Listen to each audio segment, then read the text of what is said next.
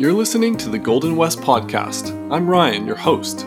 Join me as I explore the best in food and wine on the West Coast, including California, Oregon, and Washington. We're about to go on a journey, exploring the people and stories behind the vineyards, farms, and kitchens. So grab a drink, fire up your grill, pull up a seat to the table, and listen in. We'll talk about it coming up next.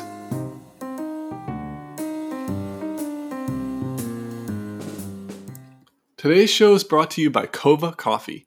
Cova is a specialty roaster out of Portland, Oregon, and they're known for single origin coffees, and they're committed to long-term, sustainable partnerships with coffee producers.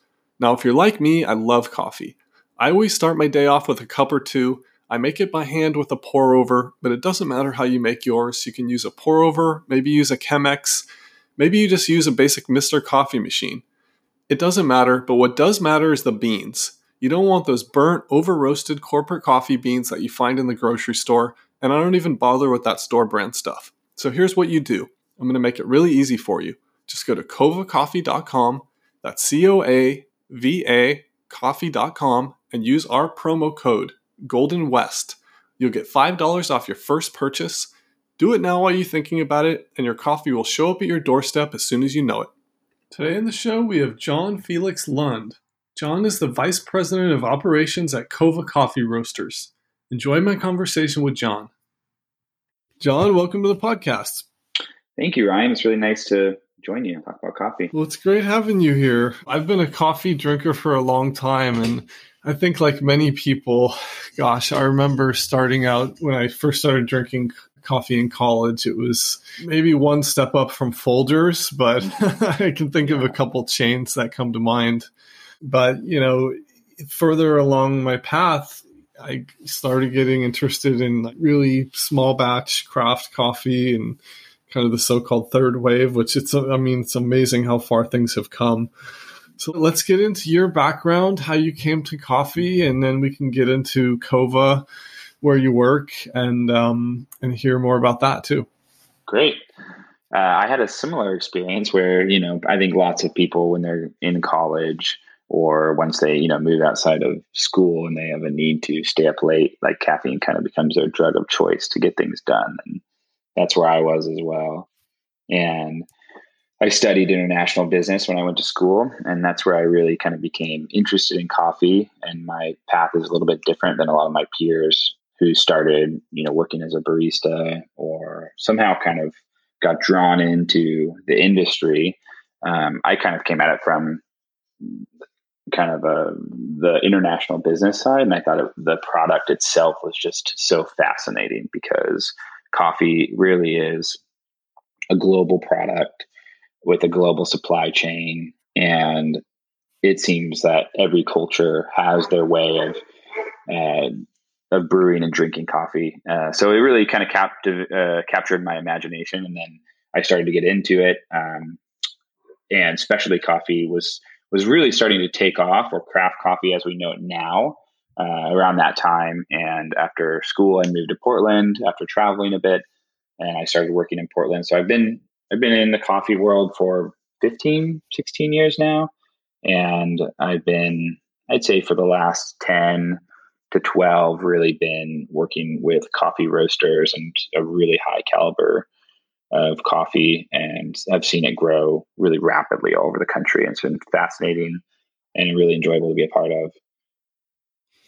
Yeah, it's a really interesting background that you have. Let's talk about Cova, and obviously based in Portland, but they also have a brick and mortar location in San Diego. But Portland, when I think about Portland, a lot of things come to mind, but obviously a lot of craft kind of, whether it's chocolate or different crafts like foods and things like that, and coffee being kind of the number one thing, beer.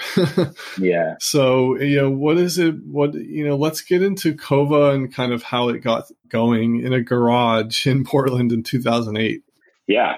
But Portland is definitely a special place. And I think different people have coined it as people are just kind of obsessive here, and they'll get into something and just be incredibly obsessed about it until they can get it right. Or, folks will go into like these really kind of esoteric specialties. And I think that, Kova is no exception to that. Matt Higgins, who founded the company back in 2008, had been in the coffee world, traveling all over, going international, very involved with the competition scene that was developing.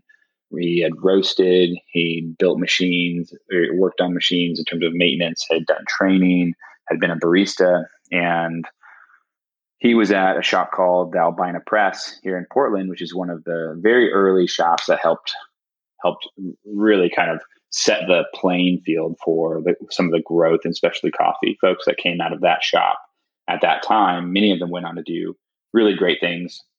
So when Matt opened Kova in 2008, he had, I'd say, quite an obsessive, specialized vision for what he wanted the company to be. And it was all built around offering single origin coffees that highlight farmers, producers, growing regions. And at that time in coffee, you still had mostly blends being served in coffee shops.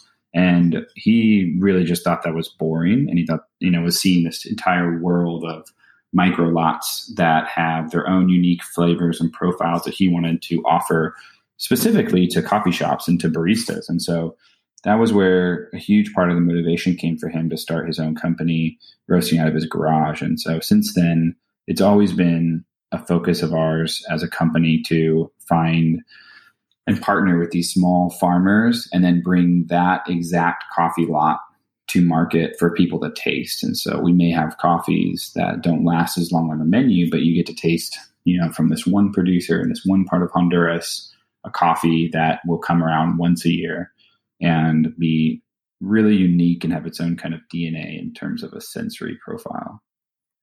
Yeah, and talk a little about single origin coffees versus blends, as you referred to there, and the difference for people who don't know. Yeah, on a broad scale, these terms get confused a lot. So for a single origin coffee, we would define that as a coffee that comes from one country and is not mixed with other countries. But you could splice that down in many ways. So a blend on kind of face value would be a coffee that oftentimes is built around a profile. And so you may want it to taste a certain way. And so you're going to bring components in and out from different countries, different growing regions, processing backgrounds to try to build a consistent profile. And oftentimes from a blend, we would just say, well, any coffees that are mixed together that aren't as transparent to one area would kind of qualify as a blend. So you could have a blend from one growing region, but someone could also call that single origin. So for us, when we talk about single origin, what we're really talking about is it needs a tie to a region. There needs to be a transparent pathway to where that coffee is coming from. And so let's take, for example, Honduras, where we do a lot of work. We have coffees that are tied to one producer, and they might only, and we buy like their entire harvest, and they're only going to produce enough coffee for us to run for maybe 1 month on our menu. But you could also have areas, let me think of another one, like a lot of Ethiopian coffees. You can't get a single producer coffee very easily because they're built into co-ops, and most of the producers have a very small amount of land that they own or tend to. And so then they contribute those coffees to a co-op. And so we would buy from that co-op, and it might be a collection of 100 producers, but we would still consider that a single origin coffee because it's tied to that regional, the DNA of that area, that regional footprint. Where if we then took an Indonesian coffee or a Latin American coffee and blended it with that Ethiopian coffee, that's where we would qualify it as a blend. Yeah, that's a great explanation. And we're going to get into a couple of the people you work with and some of the farms here in a minute. But, one thing to point out and talk about is just how coffee has changed, from many, many years ago to being this kind of drink that people are just using to kind of get a caffeine mechanism, maybe. And then, it kind of got associated with like donut shops, I think about in maybe the 70s, 60s and 70s. And then, when Starbucks came on the scene, it was all about kind of this experience, and Howard Schultz had went over to Italy, and there's kind of a whole story there. But we've started to see this evolution, and then Peet's came on the scene out of Berkeley. Talk a little about kind of roast profiles, and for people who have had like really dark, over roasted, and maybe burnt type coffee, and then when they try their first specialty coffee that's maybe been a little more lightly roasted, like you said, there's all these other things that go into it. Farming, it's a really like not a wake up call, kind of like like an epiphany, an experience. So talk a little about kind of the roasting and maybe that evolution. Yeah, I think you're touching on a number of things, and one of those is this trend away from a commodity type product into a specialty product, and that starts to become about flavor. And of course, you can have a flavor preference in all kinds of directions, but most people, especially coffee, as you buy really great and expensive green coffee, you don't want to roast it too dark. Because then you destroy some of why you bought that.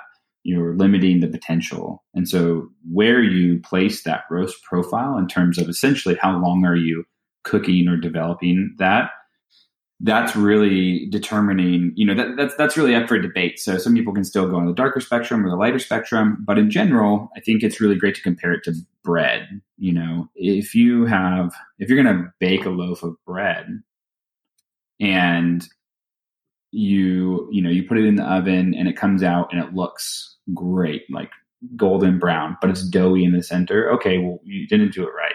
And if you're going to bake a loaf of bread, like you don't want to burn it because it's going to taste like carbon.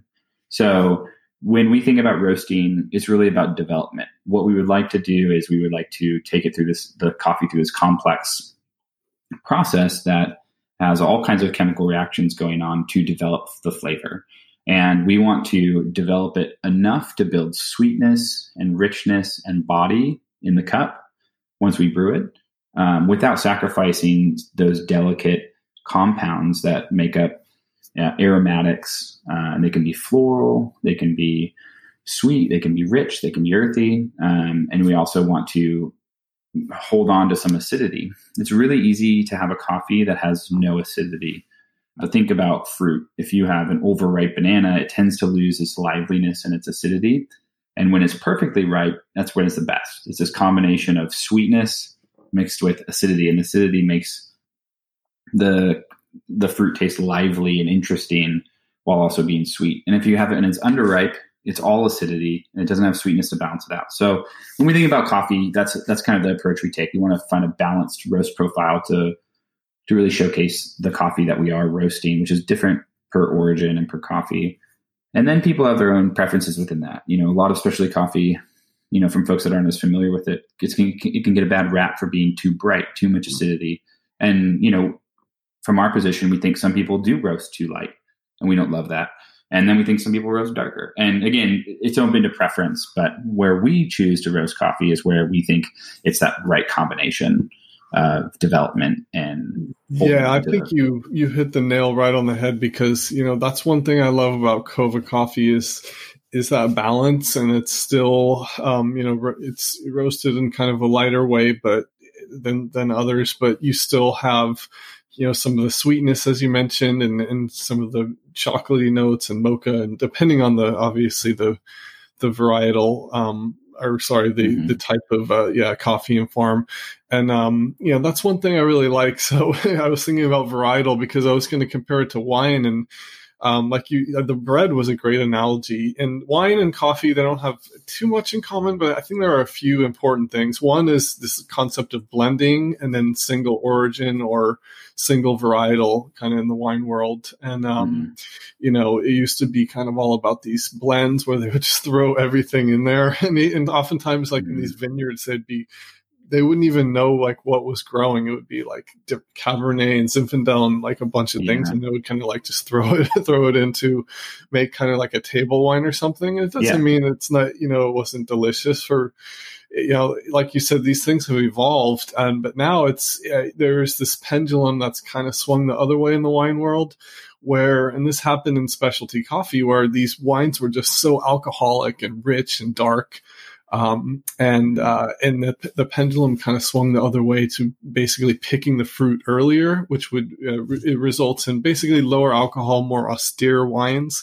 Mm-hmm. But it's funny because that pendulum swung a little bit too far, and now there's this pushback to say some of these wines are like so acidic, as you just said, and so sour. And so where basically this group came about called In Pursuit of Balance, which they were trying to push the winemaking to kind of becoming a little bit less alcoholic and things, but it almost swung a little bit too far. So as you mentioned, in specialty coffee, that's one thing is you can have, I've tasted coffees and I'm like, whoa, this is so sour and so acidic. And I can appreciate, the picking up different notes and things like that. But that is one thing I love about Kova, is having that balance. Mm-hmm. Well, and it does depend on how you're going to brew it too. So that's one major difference between a product like wine, where it's a little bit easier to maintain that product as long as you don't damage it through, excessive heat or exposure to the elements. Where when you have a bag of coffee beans and it's fresh, well, it's losing that freshness quickly. And how you're going to brew that is really different. So we're constantly learning and growing. And the longer I've been doing this, I'm constantly experiencing new situations. So I'll go to New Mexico and the elevation's high enough that we can't hit a certain water temp that we would normally use. So we're constantly adjusting and changing. And we were talking about this at Kova with our green sourcing team and roasting team just the other day, that when we taste coffees, we actually need to try them, in all kinds of different combinations to get a sense for how are other people tasting those. So we might taste a coffee that's 3 days off roast next to a coffee, the same coffee it was roasted 10 or 14 days ago, to see, how is it performing at these different marking points? And then also, what about it on a different grinder with different water? So all those things are really important and fascinating because they're going to give you a different experience with your coffee. Most home coffee brewers don't get hot enough to extract everything out of the coffee that you might want. So, yeah, you brought up some really important tips there, and obviously, like you said, that's one big difference between something like coffee and wine or beer or other type of items, where it starts losing freshness pretty quickly, and it's not something you can store for years. So there's all types of supply chain issues and issues with getting people the coffee that's freshly roasted. So let's talk a little about. You touched on getting the water hot enough and things. Let's talk a little about brew methods and just some general tips that you have or things that come to mind. For me, I usually use a pour over. So for people who aren't familiar, we can go into a few of the basics. But you've got the pour over, you've got the French press, and you have there are a few other devices that are pretty common out there. But with the pour over, it's been this, road and path for me to dial it in to get exactly how I like it. Mm-hmm. And obviously that's been a lot of experimentation. So talk a little about some of the ideas that you incorporate or what you like to tell people. Yeah, I mean, this is a topic that we could get really detailed in. So I'll try to start broad. I think for everyone, the most important things to know are you want to start with great coffee. And so you need great coffee, and let's say you take us, for example. Well, someone might try one of our, 8 to 10 offerings, and they might like one much more than another one. They might not like one coffee based on the profile. Like there could be a coffee that's too fruity for them, right? So choosing the right coffee, what you like, and having it be fresh. So really trying to consume coffee about 14 days off its roast date is ideal. And you're going to notice changes in the coffee as it ages. So if you get a coffee and you taste it 3 or 4 or 5 days off the roast versus 14 days, it's going to be a little different. After 14 days, it's going to change. And if it's sealed, you're not going to notice a massive drop off. It's going to kind of hold this character. You're just going to miss out on some of those really delicate volatiles that you had in the beginning. That's when it's kind of best. So starting with great coffee and then having a great grinder. I think those are the two biggest things. Maybe I'd add one: good water. So if you're in an area that has a lot of dissolved solids already in your water, some hard water, then it's really important to start with something with less dissolved solids. So either through a filtration method. So usually like what we see is if you're in California, your water has a lot more dissolved solids. So most of the coffee shops use a reverse osmosis system to basically strip the water from what it has and then add some of it back in. So there's a certain amount of TDS, total dissolved solids. So having good water, fresh coffee, and a good grinder, those are probably actually the three most important things to produce really nice coffee at home. And it's not hard to get. A decent grinder can run you $100 to $200, and we really like Baratza. Those are great grinders. A burr grinder. But if you have the best coffee but you're using a blade grinder, it's going to be tough to make it taste really great and to be consistent. So yeah, and the key point there with the burr grinder is making the grinds all the same size instead of a variation of all these different shapes. Is that right? Yeah, it's being able to have a consistent particle size when you grind, and also having control over which particle size you want to choose. So when you have a blade grinder, the only method you have is how long you're going to grind it for, and then maybe how you like to shape your grinder when you're doing it. Where if you have a burr grinder, you can brew a cup of coffee and you can say, wow, that coffee doesn't have enough richness and depth and sweetness. So what you can do is you can go a little finer on your grind. So you can notch it one notch finer, and then you can taste it again, and you'll notice the difference in your grind setting has a massive difference in how your coffee is going to taste. The delivery of the water, I would say, is actually less important once you get to kind of a threshold. So you don't want to flood the coffee with water. You don't want to go too slow. You don't want your extraction to take too long. But generally speaking, if you're doing pour over, you can use a similar kind of method for any pour over, and that's a very simple formula. So for the amount of coffee you have, we always like to do what's called a bloom pour. So the fresher your coffee is, the more carbon dioxide it's going to give off once it gets hit with water. So we add a little bit of water, just enough to basically saturate the bed of coffee. And that's 1 to 2 times the weight of that coffee if you were going to weigh it out. And we let it sit for 45 seconds. And what that does is it allows the coffee to expand and all that water to kind of saturate all the coffee pieces, because you don't want dry spots in there. And then from that point, you just gently kind of add the rest of your water and try to be really even to the point that you have enough, and then it's going to filter out. So you don't want to add too much water or too little water, because then your strength is going to be off. But that's the basic setup. So if you have a good grinder, good water, and good coffee, if you can just get that basic setup, it's going to taste great. I think sometimes people think that how they pour the water is so important, and it can definitely have a difference, but it's minimal. Yeah, those are great tips for people getting going. And I know for me, once I started doing it, using a pour over and kind of doing it the old fashioned way, the handheld way, I never went back to like a Mr. Coffee or any type of automatic machine, because the process of doing it and doing it yourself and actually, creating that finished product is, I don't know. I think there's something to be said for it, and taking a little more time and care to do it. And it's you can also, like we talked about, experiment with all types of things as far as grind size and water temperature and the type of filter you use. So you can have a lot of fun with it. But those are some great basic tips. Like you said, starting with good coffee beans is the number one thing above all. So even if you still have a Mr. Coffee at home, or maybe you don't want to step up your game in the kind of equipment department, or maybe you do. But either way, we're going to have a link here to Kova Coffee, and we even have a promo code Golden West that you can put in and save a little bit of money. Now, I'm looking here at the website. Let's get into some of the coffees, and we talked a little bit about kind of the farming and things, so we can touch on that. But I'm looking at the bags, which are so colorful. You guys went through a branding change recently. Maybe we can touch on that. But I love the old bags too, with the brown and red. But these new bags are so colorful. And the way I think about it, just for me, is to kind of divide up like African coffees, kind of more bright, more floral, in that way, more citrus, maybe a little more acidity, and then South America being a little bit darker and richer and things like that. Is that a good way to think about it for people?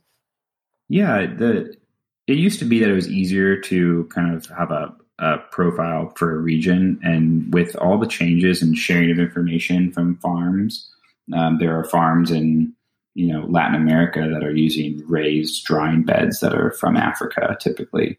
And so with all this kind of sharing and learning as the world has changed in the green coffee kind of in a farming world, it's a little harder to say this region is going to taste this way compared to this one. But yeah, you can make some, I don't know, kind of extrapolations on profile that Latin American coffees tend to be great for people that want something a little bit more mellow, maybe chocolatey, a little bit more comfortable or comforting. And then African coffees tend to be on the wild side. You can get really big fruit flavors. You can get a lot of acidity, a lot of complex floral notes. But again, at the end of the day, I would say it depends on the coffee. And we have the color scheme that we have for our bags is tied to the regions. So we have Central America, South America, and then Africa in different colors. And the bag design is actually an interesting topic because we have from the very beginning kind of had this really strong appreciation and just kind of need to honor the producers and the hard work that goes into the coffee before we get it. And so when we put these bags together, it was kind of the colors are meant to represent how much work comes from the origin, that half of this product is not something we've done. It's what the farmers have done and what the land has been able to produce. And then the other half is kind of what we contribute to it. So there's definitely some philosophy that went into those bags, but we love having a little bit of color. And I think it just helps people relate to the coffees a little bit easier. We spend all day thinking about this, but no one can be an expert in everything, and I don't, I love food, but, I don't drink the finest bourbons every day, but these are some of the finest coffees. And so we're trying to make it accessible for people to find what they like. Yeah, and I'm seeing on the website here, Colombia, Indonesia, Mexico, Ethiopia, Honduras, Guatemala, and we're going to get into some of the people who you honor, Robinson Figueroa, and there's others, Benjamin Miranda, who I believe you guys had a mug for sale, maybe still do, honoring him, which I thought was really cool. Yeah. And you just touched on one thing that we never brought up, which is maybe, something to just touch on briefly, is coffee is actually a shrub that it comes from is it a cherry shrub or? Yeah. Yeah. Maybe touch on that just briefly, because I think a lot of people don't know that. And I was surprised to learn when I did. And people are always surprised when I tell them. Yeah, I think for folks that are interested, taking a few minutes, check out the website and see some pictures because coffee is this shrub that grows these small cherries, and the cherries are primarily filled with seed, the coffee beans, the coffee seeds. And so you can take a ripe coffee cherry and put it in your mouth and it can be really sweet and have tropical fruits, but there's very little fruit. So it's not like the kind of cherries we're used to eating from the grocery store. And so there's this small layer of skin. And so when the coffee is picked, it goes into what we refer to as processing. And that processing method determines a lot of the flavor that is going to either be retained or added, or, basically just evolve through the process. So you can pick a cherry and just dry it like a raisin, and that'd be called the natural or dry process. And you're going to have a lot of fruit forward notes in those coffees. And then you strip everything off to where it's just the seed and before you roast it. And then you can have a wash process where you take off the skin and then it goes through a fermentation stage to loosen all the fruit around the seed.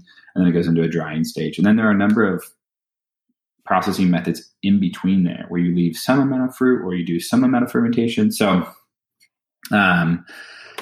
it's a whole complex world of how that processing will affect flavor. But yeah, it's a cherry, and most people don't understand that every single, pretty much from the coffee you're getting from us, every single cherry is handpicked. And then not all those cherries actually make it into the final lot because they're sorted off continually for quality. The densest coffee cherries and the ripest are going to tend to be the ones that taste the best. So there's constantly this sorting happening through the processing into the dry mill where they're milling out defective coffee, just so that your one cup that might have 20 beans or so, that one cup, every one of those beans is important to maintain the quality of the cup. Yeah, that's great insight. And let's touch on a couple of the farmers that you work with, because like you said, all the work really, it starts on these farms, and the amount of attention to detail and care that goes into it is pretty amazing. Mm-hmm. Yeah, I think probably one of the best farmers to talk about is actually Benjamin Miranda's neighbor, which is David Mencia from Honduras. So those two producers we've been working with for a long time. And David Mencia, I'd say, is the case study for our sourcing program that we use a lot. And it's been really successful. We've been buying his coffee, I think, for getting close to 10 years now. And his quality has increased over the years. And it's one of the highest scoring best coffees in the world when you think about it in relationship to all the other coffee that's produced. But he's got an incredibly small operation, and it's really attention to, off-season work on his farm, picking ripe cherries, making sure he's properly washing, fermenting, and drying the coffee. And then we've helped him gain access to better processing equipment on his farm so he can have a little bit more control over the process. And a really fun story about this coffee is that he used to have to put the coffee in big jute bags and then put them over his donkey and walk a few hours to the mill because he didn't have milling equipment himself. So people would go to the mill, drop their coffee, and then it would get processed. And that's not ideal for a number of reasons, because he might not be able to get his coffee picked at peak ripeness into the mill in time. But once we got him processing equipment on his farm, we noticed a flavor change. And so that trip on the donkey down the hillside to the mill was actually contributing a really unique kind of like strawberry flavor. So it's almost like that coffee was starting to ferment a little bit in a way that a dry process would. And so we've recreated that, where now the coffee sits for 3 hours before it goes into processing. And his coffee has this really nice touch of fruit to it, but still really rich and sweet and caramely. And then another really fantastic thing from this farm is that his children have decided to become a part of it. So we've released for the first time an offering called the Familia Mencia, and that's his children farming other farms that they've taken over parts of the farm, or they've acquired some more land. And to us, that's incredibly rewarding, because it means the sourcing model is working in the way that we would intend, that he's incentivized and is enjoying the rate he's getting for his coffee and this long-term relationship with Kova. We're getting better coffee and more coffee and this amazing long-term relationship. And a lot of the young people in these areas, they go to the cities to find work, so they don't stay on the farm. It's a big issue. And so it's really rewarding to see that his children have taken up the same business. That is really cool. And, these partnerships, like you said, to be able to see the evolution of that and to see that the model is working, I think, it makes a big difference. And also for the consumer to know that you're working with these growers directly. I think there's a lot to be said for that too, because nowadays there's been this shift in food to, we already kind of talked about this shift to more of a craft, whether it's a beverage or food and things like that. And a lot of it is people wanting to know what goes in there, the things they eat and the foods and the things they drink. And that's, starts with ingredients at times, but also all the way down for an agricultural product like coffee to it starts in the farm. And that's similar to wine too. That's kind of the saying that a lot of winemakers have is great wine starts in the vineyard. So it's a lot about vineyard management and farming. And at the end of the day, this is a agricultural product, right? Same with coffee. So it's great that Kova's using this model, and I think it'll be exciting to see how it evolves over time. Yeah, I think it's critical to our success and being able to offer what we do, but it's a lot of work and a lot of attention to detail, and it's complex because different countries and different producers all over the world, well, you can't put them all through the same rubric of expectation. Someone that owns 2 hectares of land is a lot different than someone that owns, 100. So what they have access to in terms of organic certification. So our ability to have boots on the soil is critical to us. Making sure that these farms are sustainably managed and that it's going to be a long-term relationship. Yeah. And, another thing to bring up here is people can shop subscriptions, which is a great way to, just keep the coffee kind of coming on autopilot. So, you have a really cool little area on the website under subscriptions there at the top, and with really cool icons where you just, boom, you choose your flavor profile. whether you want classic, seasonal, or something a little more unique. Mm-hmm. And then, you go through drip or espresso, and you just, you say how often you want it, and then how many bags, and then it's, it'll just come to you, which is great. And I've used this before, and it's awesome. The coffee just shows up, and you always know you have fresh coffee, like you said, which is, A, you're getting really good quality beans, great coffee, and B, you're getting it fresh. So, like you said, water and grind and everything, it's that kind of comes after, but those are the most important things. So you guys make it really easy.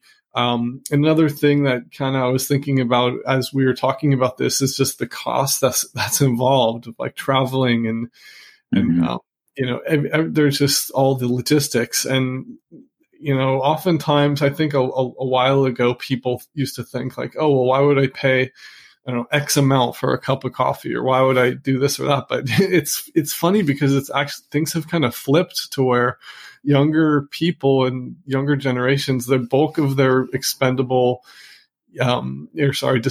income goes to like craft coffee or craft beer or whatever it is, or like buying, really high quality organic food. That's like the first priority. Yeah. And then, the other thing to keep in mind is just the cost of this stuff. So when you think about all the costs involved, it actually seems like an incredible deal actually at the price point that it's at. Yeah. I think there's a consensus among folks in specialty coffee that coffee really probably should be more expensive. And we would love to be able to have the market, consumers support a higher price per pound for green coffee that would actually go to producers. And, but there are some ceilings into what you can charge. And I think there's also a piece of it that we still want coffee to be accessible. So we don't want to charge $10 a cup for a cup of coffee, a normal cup of coffee, because then it's not as accessible. But it is interesting when you compare it to other beverages. If you buy a craft beer and you pay $6, if you're in LA, it might be 10. Easily.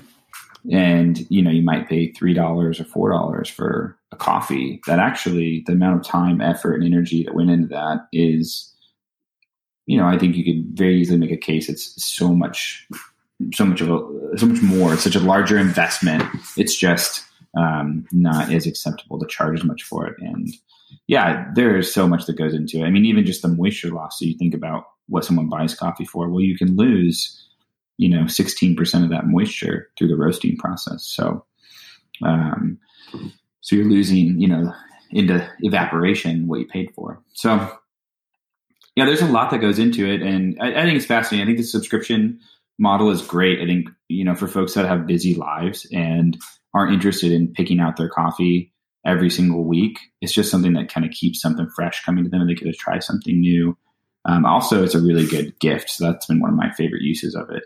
You can gift like someone in your family or your friends that love coffee a 3-month subscription where they just get to try something new regularly. And that's pretty fun. And it's really fresh. So if you go to the grocery store and buy coffee, it's actually oftentimes really hard to know if it's fresh. And even if you get it from a coffee shop, it's hard to know. But when we're bagging the coffee up, it's being roasted and then immediately put into bags and shipped out. So it's incredibly fresh. Yeah, that's something to keep in mind. And the gift subscription is a really great idea too. The holidays are going to be here as soon as we know it. And with everyone doing quarantining and things like that, I know a lot more people are making coffee at home. So we're going to have the link here in the show notes, and people can use our code Golden West, all one word, and save a little money. John, this was really great having you on. And I think you gave people a lot of ideas to step up their coffee game in a big way. Yeah, thanks so much. It's really fun talking about all of this.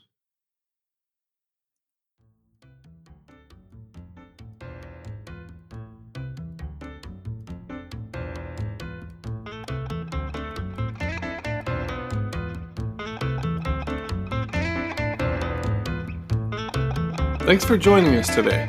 If you like the show, we encourage you to tell a friend. You can support the show by subscribing to our email newsletter for just $5 a month. Find it on our website at goldenwestpodcast.com. In it, you'll find unique bottles from both popular and undiscovered winemaking talent, among other things. If you have feedback, find us on Twitter at GoldenWestPod, or you can email us at goldenwestpodcast@gmail.com. As a reminder, All opinions expressed by guests are solely their own and may or may not reflect the views of their employer or any other affiliated entity. This podcast is for informational purposes only and should not be used as a basis for investment decisions or any other advice. Please eat and drink responsibly, and thanks for listening.